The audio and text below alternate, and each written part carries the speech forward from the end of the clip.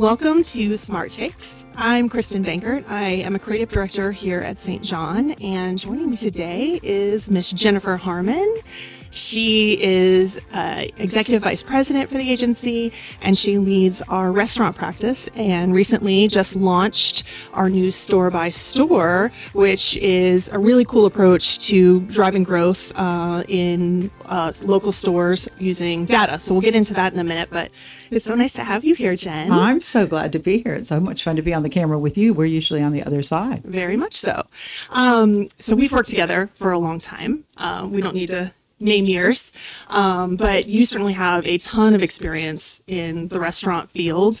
We together collectively have a lot of experience working on various restaurant brands over the course of our tenure here. So tell us a little bit about your past life restaurant brands, and then we can talk about. Okay. Well, I just am very passionate about restaurant brands, and that's the great thing about St. John is it has such depth in restaurants, and that's always been super great because when I joined St. John, there had been years already spent on restaurants and growth and understanding traffic and sales. So I've had the good fortune to work with Firehouse Subs when they were first starting and helping them grow very quickly with co-ops and media spend. I worked on Bojangles and a Bojangles franchise when Bojangles was really small. I've just worked on a number of restaurants over the years and just had a great time. I'm super passionate about restaurants. But the great thing is all the restaurant brands that we worked on together. I know. Do you think we can name them? I'm gonna go Zaxby's first. All right. I'm gonna go Smoothie King. Oh yeah, that's a good one. Metro Diner. I'm gonna go Ruby Tuesday. Oh yes. Eggs Up Grill. Oh, I love that one. I'm going to go back to Wendy's franchise that we worked on numbers of years ago. Wow, that is old school. Yeah, gosh, that might be it. But hopefully we'll get to do that again very soon and build some more brands because we love it and seem to be good at it. And we're already, taking on new clients with store by store, which is really exciting. So, and they're restaurant clients. I think we could do it for retailer, but right now we're really leaning into our true DNA, which is restaurants and the experience of driving traffic and sales for them. So tell us, I mentioned store by store at the open, and so tell us kind of what's going on with the agency and how we're building that practice and the unique things we're doing for our current brands and brands that may be looking for an agency partner to help grow. Yes. Well, the great thing about store by store, it can work alongside your agency, so it doesn't have to be your agency of record. We would love on St. John to be the agency of record, but for store by store, we absolutely could work alongside the restaurant partners, your agency, your marketing team. It's really a data-driven solution to driving new growth, and that starts at that store level. So we take all that data, and marketers are surprisingly covered up with data. Yeah. They have so much data. I think most marketers and marketing leadership know how to read their data, but they have so much it's hard to get it compiled. So one of the things we've done is build a proprietary model to really look at their transactions, the preference of the guest, and really dig into it. We use third-party proximity data, and we add that to see where their restaurants, around the restaurants, where the Pete stores are coming from, where the traffic's coming from, rather. And we're really looking to drive new growth. And so we can get over the challenges and the barriers of any store. We are going to start there, and then we'll look at it regionally. We can look at it, from a market perspective, and then we can look at the system and find like stores and kind of group cohorts and be able to come up with, growth plans that can cover their system, really. And you're doing that on just what we remember from our Zaxby's days and other brands is that same store comp sales. So you're getting into it and you're getting into the nitty gritty details on a store by store basis so that you can help stores grow independently and then collectively as a brand or a franchise, correct? The thing about same-store comp sales is for years you measured yourself against same-store comp sales as well as traffic. And same-store comp sales were legitimate. They were realistic because you took very minimal pricing increases. You didn't want to turn off a customer and have them not come back again because that price tag at the end of their average check was bigger and greater than they wanted to spend.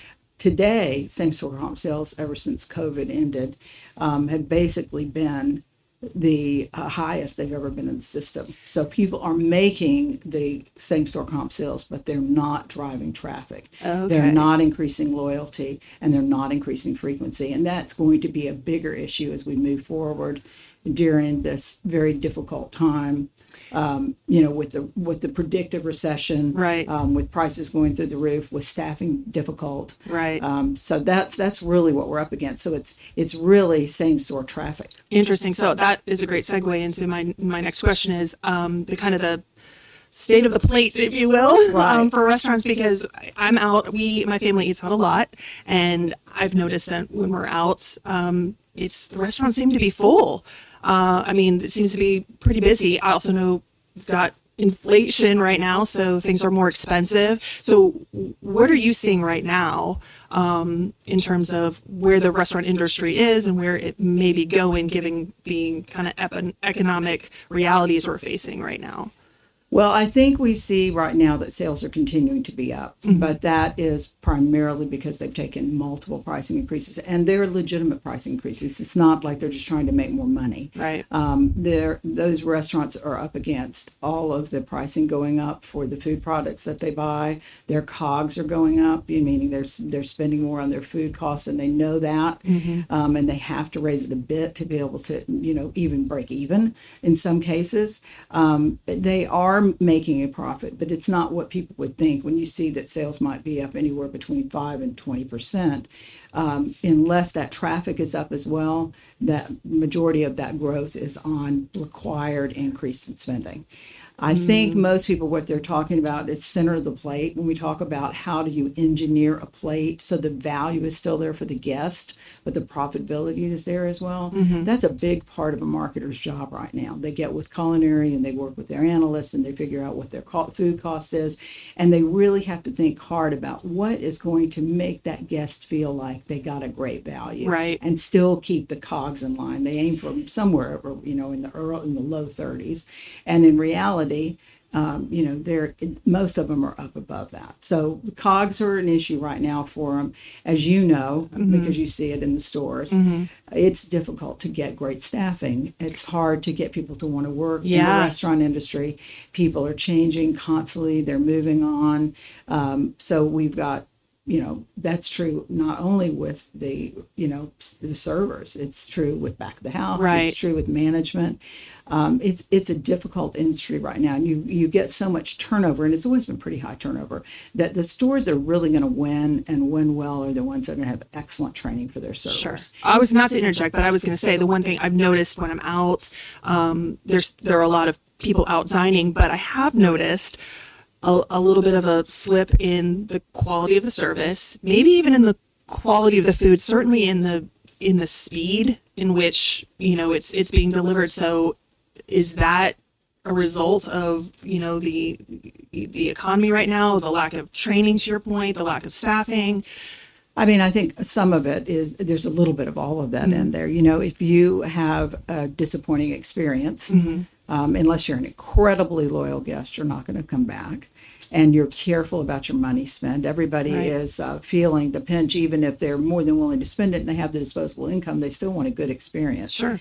So I think that what you're seeing is sometimes they haven't built the plate around value so that they can maybe increase the fries or increase the vegetable or, price it a little bit less because they're going to maybe make the mainstay, the center of the plate, less ounces. There are all kinds of ways they can work that. The other part that you're seeing, I think, is that because the staffing changes so often, the servers are coming in and out, management is coming in and out, it's hard to get them trained. Yep. So if they have a bad experience, particularly back of the house, a cook is gold. Right. If you have a good cook, you can absolutely run a store. If you have a good manager, you can run a store.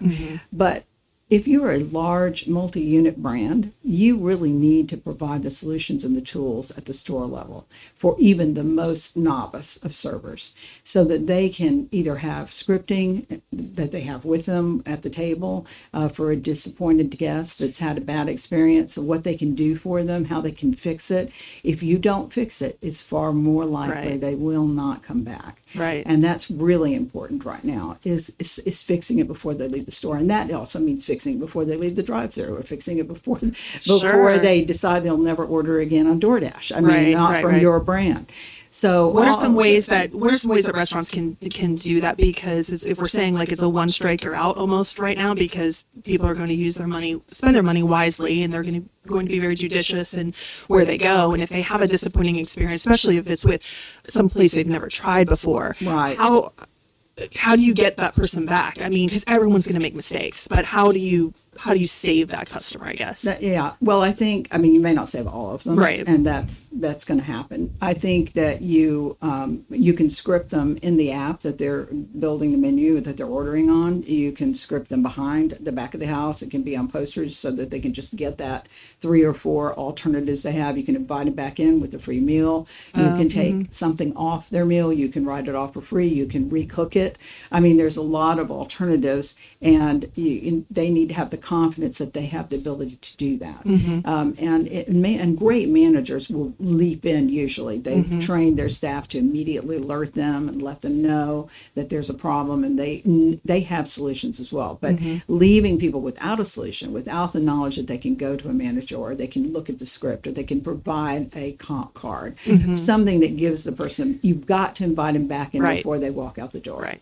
A very loyal guest will let you fail a couple of times, but then they won't after that. I know the Wall Street Journal just released a big article about people they're just kind of really fed up. Yeah. They're really done with the bad experience. And because we know that we're paying more than we've ever paid, and the service isn't going to be potentially as good, the restaurants that are winning are the restaurants that have really kept their experience up.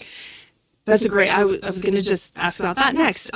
So I've noticed a couple of things. Number one, let's talk about a little bit about how important that dining in experience is. And then I've noticed, even near me, specifically with the Smoothie King, they are opening a drive-through only location. So you don't even have the option to go in. Is that becoming more prevalent? Does that hurt the experience, or is that just a financial decision to make it more efficient?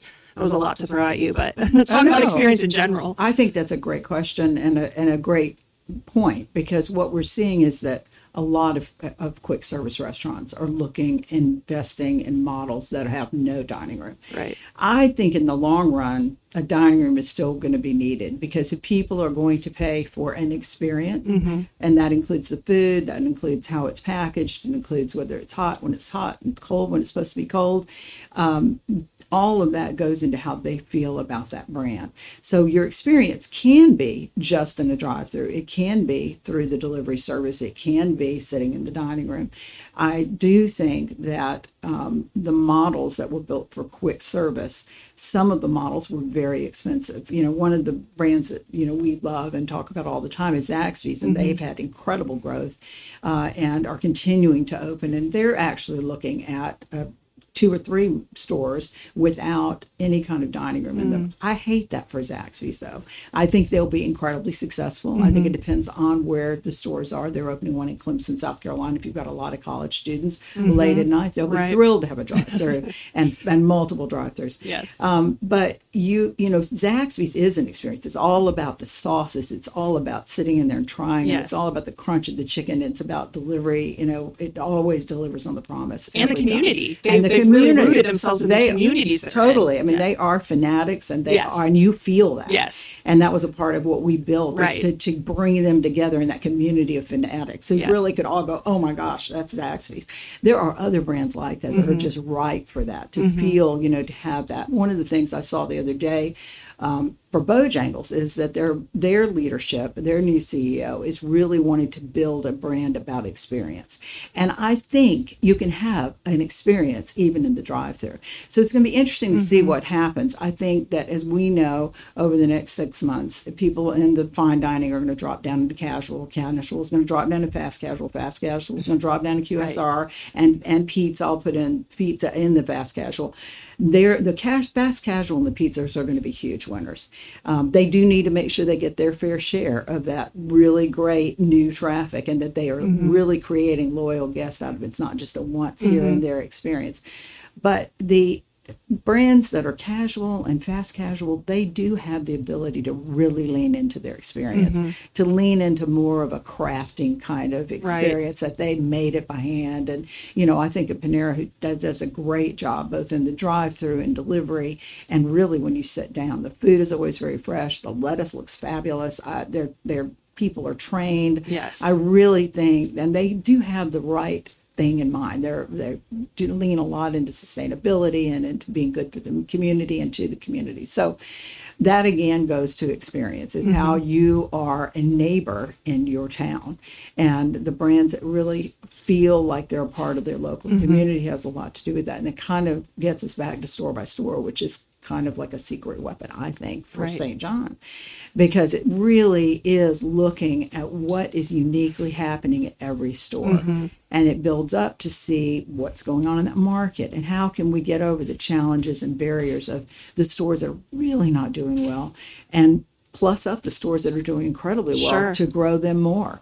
One of the things that I think about a lot when I think about store by store is that the local community and how you reach out into the community, building roots is important. But what store by store does is actually takes that data and looks at the proximity of your customers. It looks where they're coming from. It sees that there are other people out there that do use you, not with the loyalty. If you can increase your loyalty of your infrequent user, that's a win right there. And if they already believe in you and have faith in you, and you deliver on that promise again and again, and you make it right when they don't, that's the way that store by store can make a big difference. And it's like you're giving customized solutions for potentially a huge brand with many locations, but each store is like getting its own customized solution based on how they're producing, what they're good at, what they need to work on, which is super unique. Absolutely. And a lot of times, you'll find in a very large brand that a lot of the issues in the struggling stores are franchisees. Sometimes it's a new store, it doesn't have any awareness. People are not, they're just not clued into what the brand can offer, and they're just not coming by.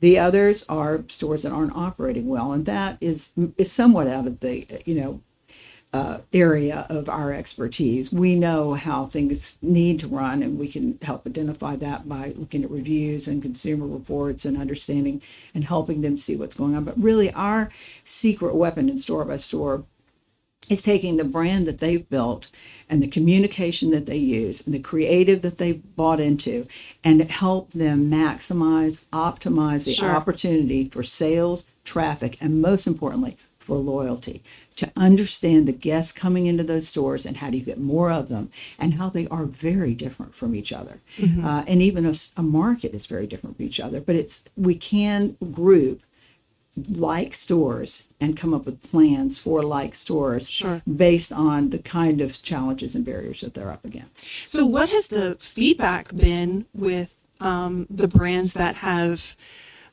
invited store by store in to look at their data and help them kind of figure it out and navigate? What's the response been?